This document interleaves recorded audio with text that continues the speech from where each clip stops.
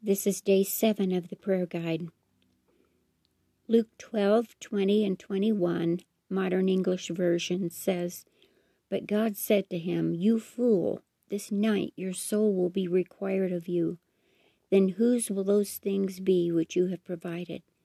So is he who stores up treasure for himself and is not rich toward God.'" Our Father, we are grieved at the materialism that has taken over our country and the greed that resides in our own hearts. We recognize this as the idolatry it is and humbly repent of it. Please forgive us for hoarding what you have so graciously allowed us to have. Forgive us for closing our eyes and ears to the least of these and for failing to love them as we love ourselves. Help us to be better stewards of resources, realizing there are many who don't even have clothes or food enough through no fault of their own. May we remember that you said, "Whatever we do for them, we do for you, our precious Lord, who gave everything for us." And this is where we'll pause to confess our personal sin. When you're ready, restart the audio and we'll go on.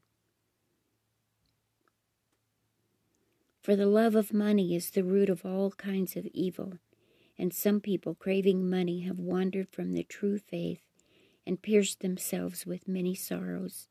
1 Timothy 6:10. If someone has enough money to live well and sees a brother or sister in need but shows no compassion, how can God's love be in that person? 1 John 3:17. Don't love money. Be satisfied with what you have, for God has said, "I will never fail you. I will never abandon you." Hebrews 13:5. Lord God, we repent for allowing our hearts to go after other gods, shiny new things that turn our hearts from you. Forgive us for gathering wealth for ourselves without sharing with your children in need.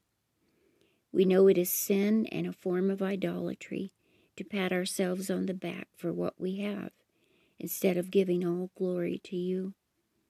We surrender control of our finances, and please forgive us for our failures.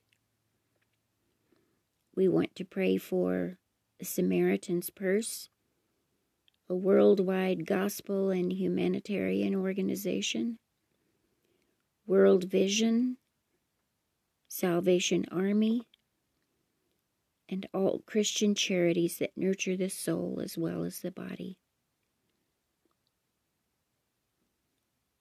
May God bless you, and may God bless America.